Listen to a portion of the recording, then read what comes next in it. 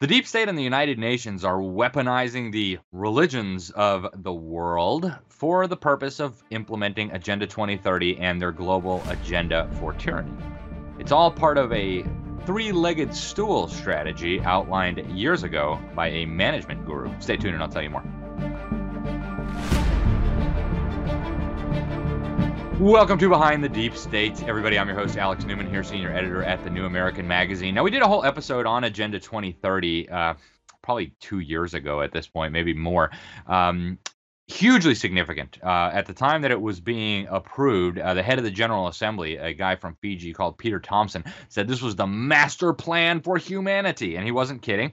It really is, right? It's the 15-year plan for all people everywhere. They say nobody must be left behind. It is basically a roadmap for global tyranny, for global technocracy, for global socialism, if you will. And they say it explicitly, right? In goal number 10, for example, they say that we need to redistribute wealth both within countries, right? So national socialism, and also among countries. In other words, international socialism. So they're very serious about this. They want abortions, vaccines for all. They want to micromanage and regulate every part of your life. And it's all to save Mother Earth. That's what they said.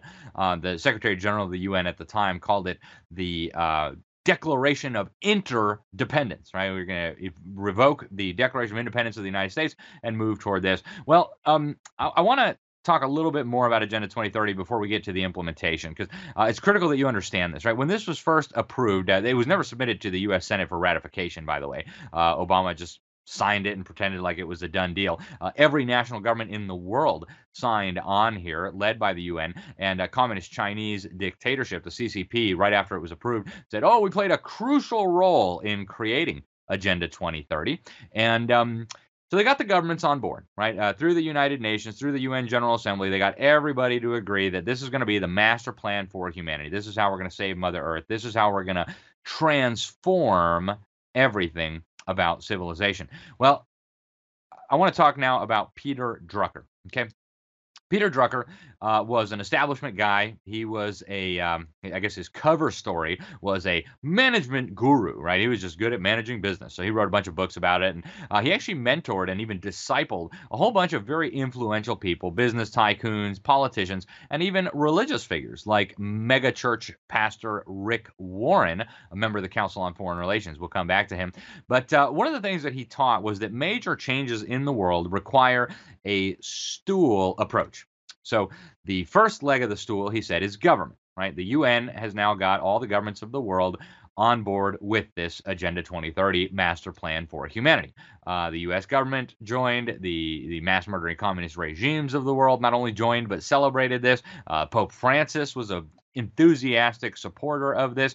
So they got the government part of it all down. Well, in 2019, the UN signed what was called a strategic partnership with the World Economic Forum. Yes, the Great Reset, people, to bring the business community to the table. So that was the second leg of the stool, right? The first leg of the stool was the government sector, the public sector. The second leg of the stool was the business sector or the private sector. And you're thinking, that's fascism. Yeah, it is, right? The merger of state and corporate power, as Benito Mussolini, the ultimate fascist, put it, is basically fascism, right? So public sector, private sector, all working on the same goals. But then there was a third leg of the stool that he talked about that was just as critical, if not more.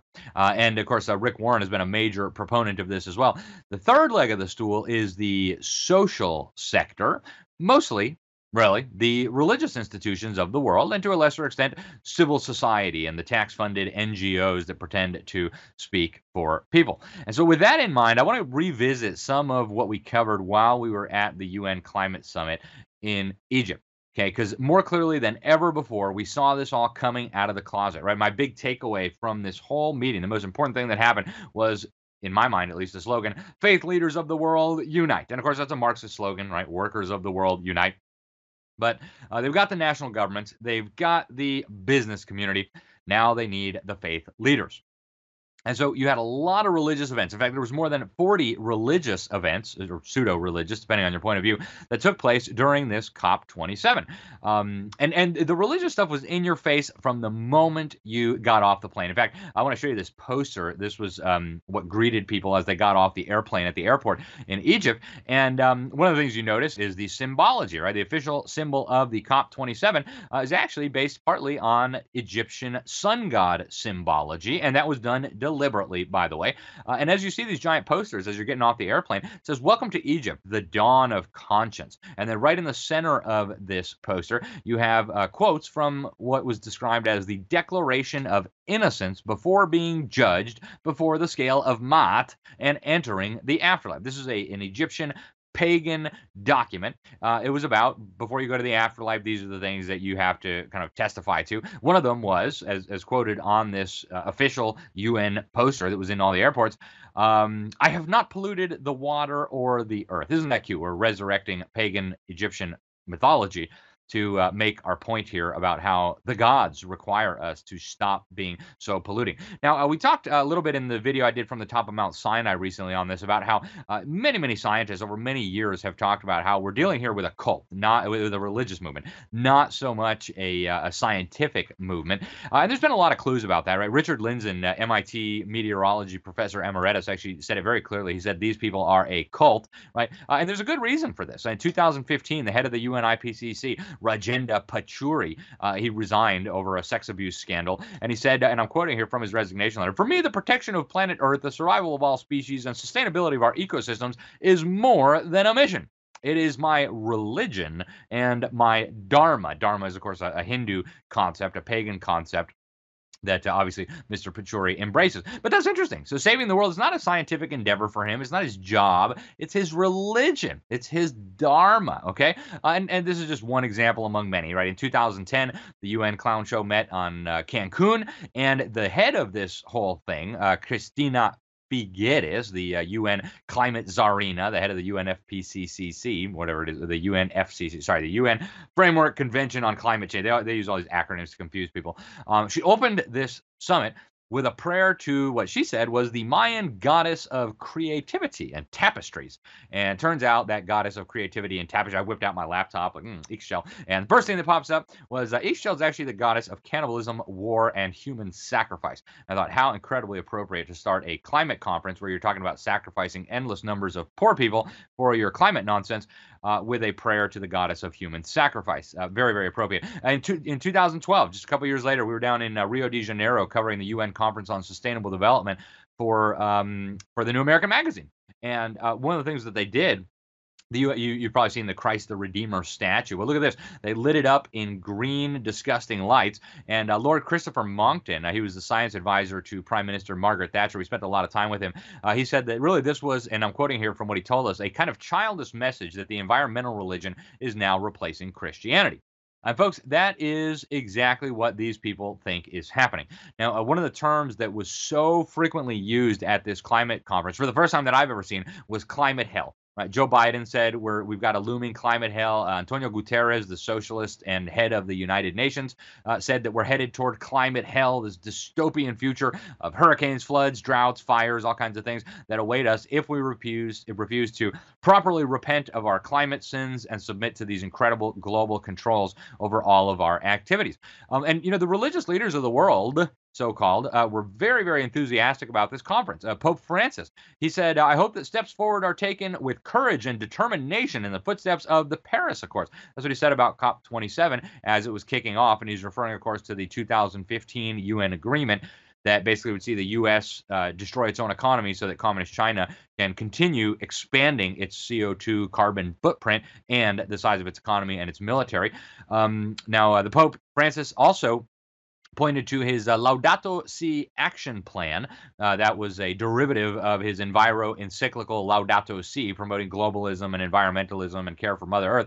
And he says that this document promotes ecological conversion and lifestyles consistent with it. He described this journey aimed at responding to the cry of the earth. And he said, "I encourage this crucial mission for the future of humanity so that it may foster in everyone a concrete commitment to care for creation. This is what he said about COP27, folks, while COP27 was going on. In the United Kingdom, the nominal head of the Church of England, right, the Anglican Church, which, of course, has its giant branch here in the United States, he said in a statement, the climate emergency is an existential global threat that requires a global response with radical action. That was the Archbishop of Canterbury, Justin Welby, who was speaking about COP27. And then he wildly tortures Scripture to try to make it say what he wants it to say. He said, God calls us to embrace justice. Christian Scripture describes how we share in the renewed creation of heaven and earth with justice. That's out of 2 Peter chapter 3, verse 13. And of course, that has nothing to do with global warming or repenting of your carbon dioxide sins. He says, let justice flow so that we see human lives and hope restored, and so the life of the earth itself protected and renewed. First of all, the earth itself doesn't have a life, right? The earth is an inanimate object put here for the benefit of human beings and ultimately for God's glory, not so that it would have a life, etc. And of course, justice has very little to do with your CO2 emissions. But as these global religious leaders were talking about this, and we spent a lot of time on this in our episode a couple weeks ago, the 10 commandments of climate change, right? You had leaders from all these different religious movements gathered at Mount Sinai. They had pagans, they had Muslims, Christians, Jews, walked up to what was supposedly Mount Sinai and revealed that, first they did the climate repentance. We're sorry for our carbon sins and we're sorry, etc. And then they smashed the 10 commandments. And the guy who smashed the commandments, Yosef Abramovitz, the fake media describes him as a solar entrepreneur. He's really a green energy grifter. But he smashes these tablets pretending like he's Moses. But instead of being mad at God's people for worshiping a golden calf, he was upset, he said, because, and I'm quoting, we look down to Sharm el-Sheikh and we're not satisfied. The political leadership of the world has not come through on climate until now. It's the 27th gathering of world leaders, and things are just getting worse, right? Because we have to reduce emissions much more rapidly. So all over the world, they were having these weird ceremonies. The Egyptian government wouldn't let them all come to Mount Sinai, but all over the world, they're doing these things. Now, of course, the real 10 commandments were delivered by God to Moses on Mount Sinai. Moses was really upset because Israel, the God's people, were worshiping a golden calf, not because they weren't taking care of Mother Earth or things like that. So a lot of people have spoken out about this, what people described as blasphemous, sacrilegious, etc. And I was able to interview some of these people. We showed you some of the clips a couple of weeks ago. I spent almost 40 minutes with some of the ringleaders of this, and I mean, they were really clear in what they're doing, right? We're not trying to replace the 10 commandments, but that's not obvious. We're not trying to replace 10 commandments, but that's not obvious. He also says that one conduit for reaching millions and billions of people around the world is religion. One conduit for reaching millions upon billions of people around the world is religion. Right? Religion is not a set of facts that God has revealed. It's not a way to live our life. It's a conduit to reach people for climate action. He actually talks about building the kingdom of heaven here on earth. Listen. Fixing the problems that we've created so that life can thrive on this planet and so that we can build that proverbial kingdom of heaven here on Earth. So that's James Sternlich, right? The CEO of the Peace Department. This is one of the major organizations that was involved in this whole thing. And, he's really calling for a convergence of all these religious movements. He compared this interfaith effort to basically enjoying food or technologies from other faith traditions. Listen to this. I've got a cell phone in my pocket that has parts from probably 50 different countries, technologies that have been developed all over the world that have come together to give me the ability to communicate. So why would I, say I'm only going to use technologies that are thought up in America, or why am I always going to use technologies that are thought up from people in my tradition? We don't do that in any other part of our lives. Very interesting, right? We just take useful parts of each religion, and that's going to help us save the climate crisis, folks. I mean, this is what they're talking about openly, as you heard in the interview I did with them. Now, another one of the ringleaders for this, Interfaith Center for Sustainable Development Chief Rabbi Yonatan Nerel, also has some very unorthodox takes on Scripture. But again, the same thing. He talks about leveraging faith communities to get involved in climate action. He says we're all really one. And here at the UN Climate Conference, the boundaries between people dissolve, and we see that the other is a brother of a different mother, sister of a different mister. It's not about us versus them, it's about us and them. So there you go, folks. And they believe very sincerely that religion, or the use of religion, is going to help us solve this problem, right? He actually said the solutions to our ecological crisis are spiritual solutions because the roots of our ecological crisis are spiritual roots, okay? The solutions to our ecological crisis are spiritual solutions because the roots of our ecological crisis are spiritual roots. So this is a spiritual problem, that CO2 emissions and man doesn't want to obey the UN and, cut back our lifestyles. And he goes on to say that religion and religious clergy and leaders need to be the delivery vehicle for climate action. And religion and religious clergy and leaders need to be the delivery vehicle for climate action. Really? Okay, now, for Christians, the Bible is the Word of God, and it gives us the story of salvation. It gives us the good news, right? That Christ died for our sins so that we could be redeemed, so that we could be made right with God despite our sins, so that he could take the punishment that we deserve for our sins and bring us into eternal life, right? But no, here religion is actually just a delivery vehicle for climate action. Okay, folks, this is really, really intense.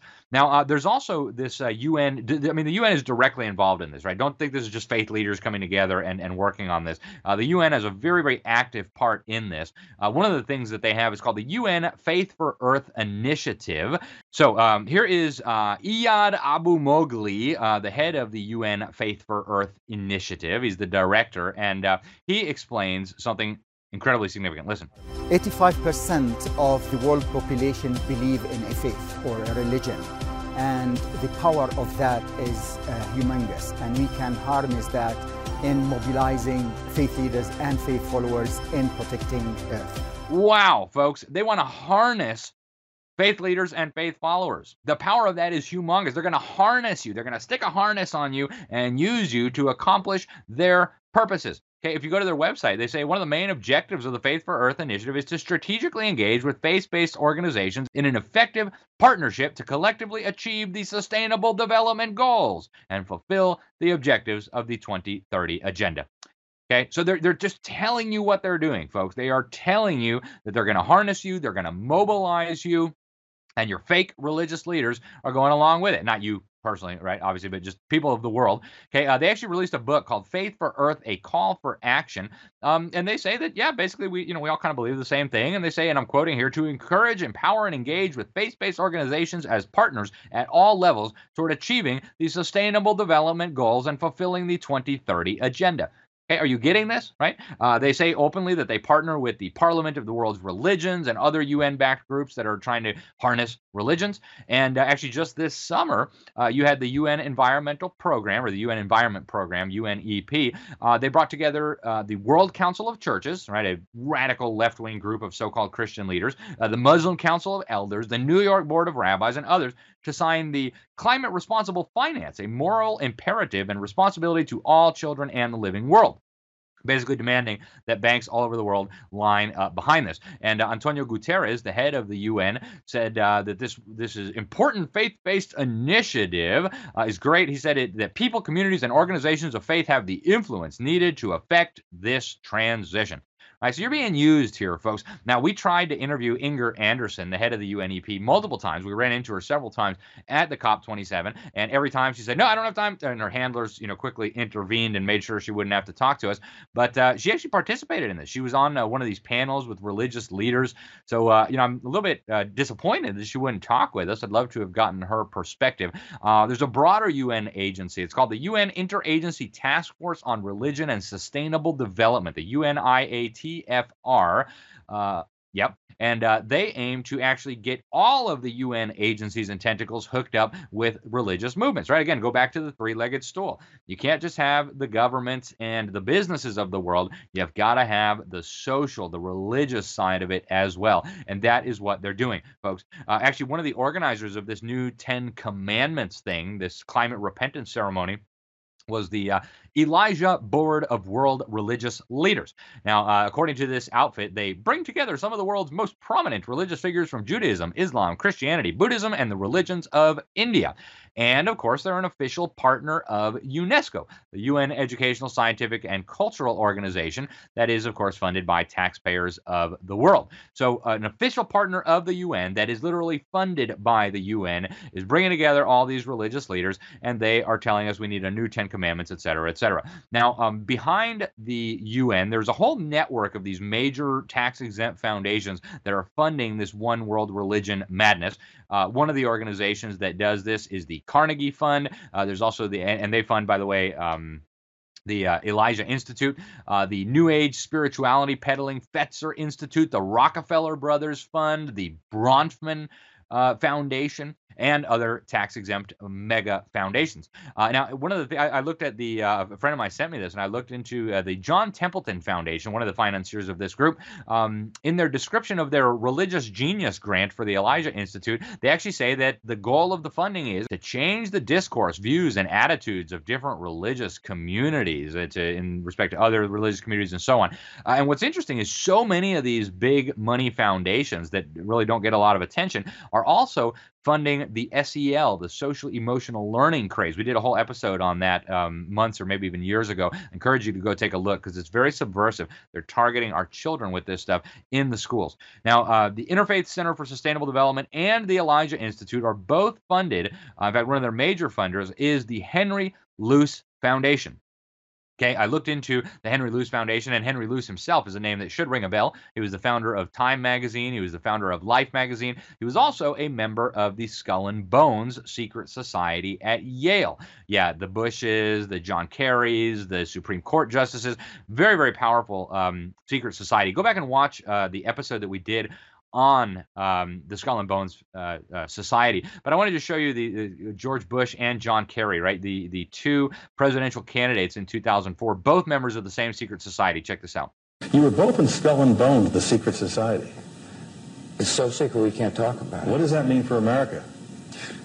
The conspiracy theorists are going to go I'm wild. sure they are. I don't know. I haven't seen the web. Number 322? First of all, he's not the nominee. But You both were members of Skull and Bones, a secret society at Yale. What does that tell us? Not much, because it's a secret. Is there a secret handshake? Is there a secret code? I wish there were something secret I could manifest. 322, a secret number? There are all kinds of secrets, Tim, but one thing is not a secret. I disagree with this president's direction that he's taking the country. We can do a better job, and I intend to do it. So obviously this is a very important organization. Now, according to Business Insider, Luce was referred to by his fellow bonesmen as Baal. That was his nickname with bonesmen. Now, Baal, of course, was the demon god referenced often in the Bible.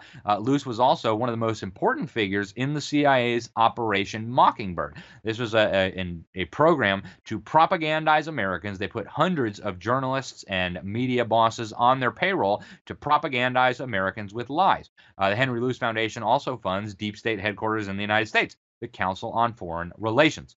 So another one of these major organizations that's funded by the UN, funded by taxpayers, and funded by these foundations is called Religions for Peace. We've exposed them before in the pages of the New American. They actually had an event at COP27, folks. Yes, they did.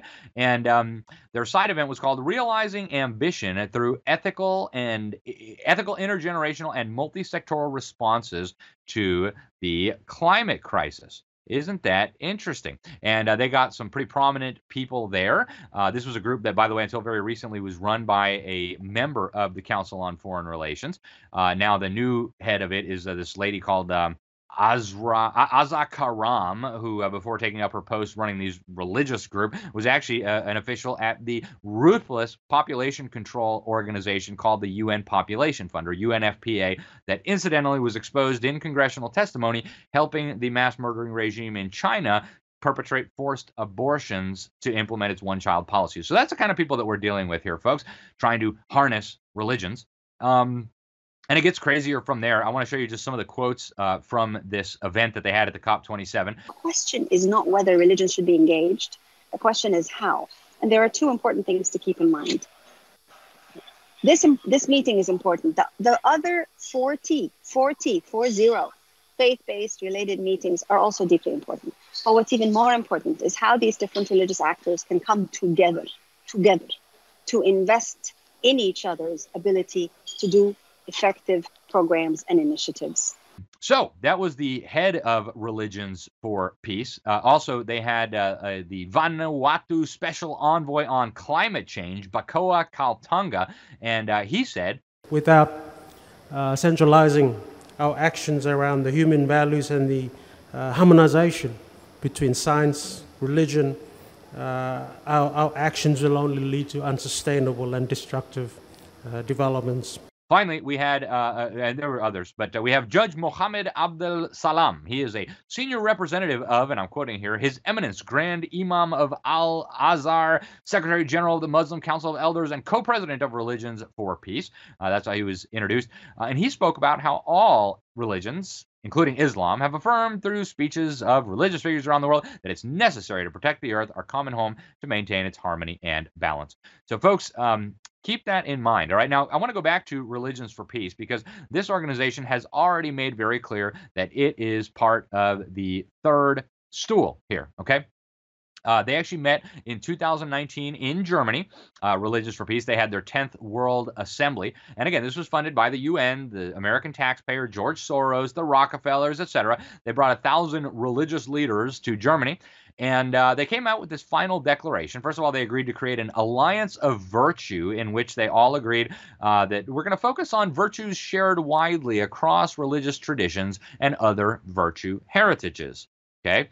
Interesting. I don't know exactly how much virtue pagans and Christians or Jews and Muslims have in common, but that's what they said they're going to do. And then in their final declaration, the real purpose of all this came out. They agreed, and I'm quoting here, to urge religious communities to invest their resources in alignment with achieving the SDGs. They also, and I'm quoting here again from their final declaration, we commit to human development as set forth in the Sustainable Development Goals. Okay. They also added in the agreement that they would advocate for government policies in line with the UN's climate vision. So are you starting to see what's going on here, folks? Now, I mentioned Rick Warren earlier. He's a member of the Council on Foreign Relations. He's the founder of Saddleback Church in California, mega church, right? One of the most influential churches in America. He, of course, hosted famously that debate between Obama and John McCain in the 2008 election. Well, he's got something called the Peace Plan. This stands for Promote Reconciliation, Equip Servant Leaders, Assist the Poor, Care for the Sick, Educate the Next Generation. And according to him, it aims to involve every Christian and every church in every nation. Okay, but as you listen to Mr. Warren, this is not really a church project, right? Church projects are for the church. Those are people who are believing in Jesus Christ. Here's what he said. He said, we'll work with everyone who wants to help. I'll work with an atheist who wants to stop AIDS. Isn't that interesting?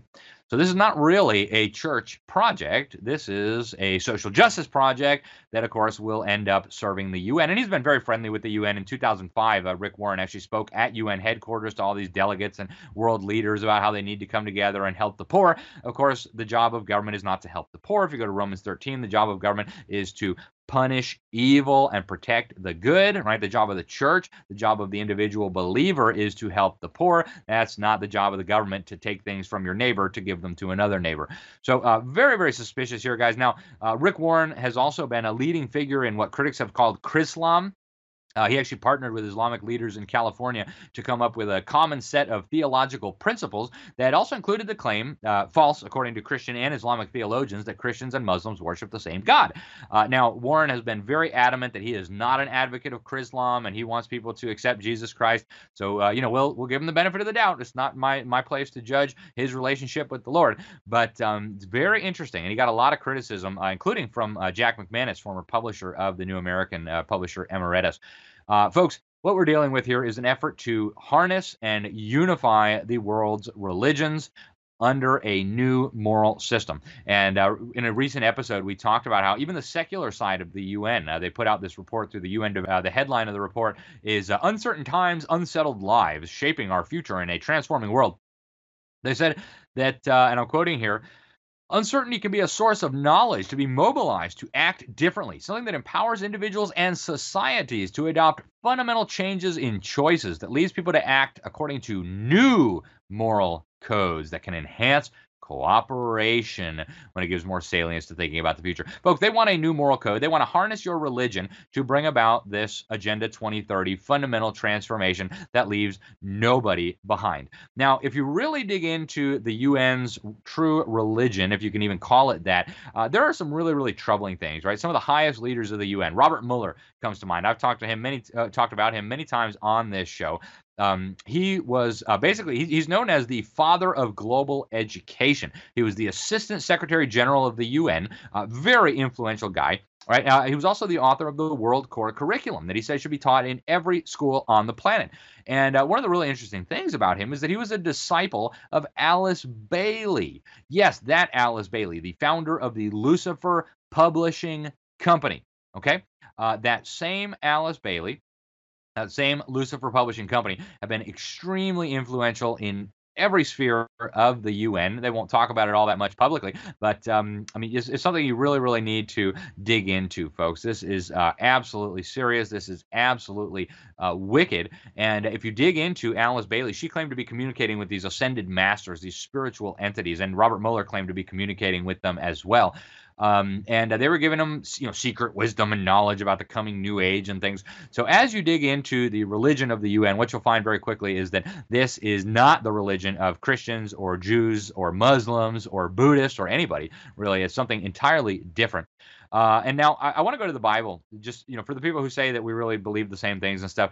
In 2 Corinthians chapter 6, verses 14 through 17, it says, "Be ye not unequally yoked together with unbelievers. For what fellowship hath righteousness with unrighteousness? And what communion hath light with darkness? What concord hath Christ with Belial? Or what part hath he that believeth with an infidel? And what agreement hath the temple of God with idols?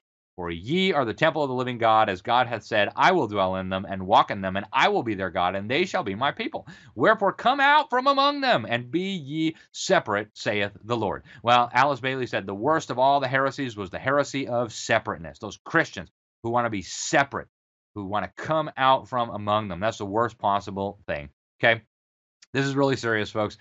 They are building the third leg of the stool in front of our eyes. They're trying to harness your religion. They're trying to harness your faith leaders, not because they think it'll bring you closer to God or it'll bring you eternal life or it'll bring you even a better life, but because they want to advance Agenda 2030 and the UN's totalitarian vision for humanity. We're all out of time, but I want to thank you for tuning in. I'm Alex Newman. This is Behind the Deep State for the New American Magazine. Thank you, and until next time, God bless you all.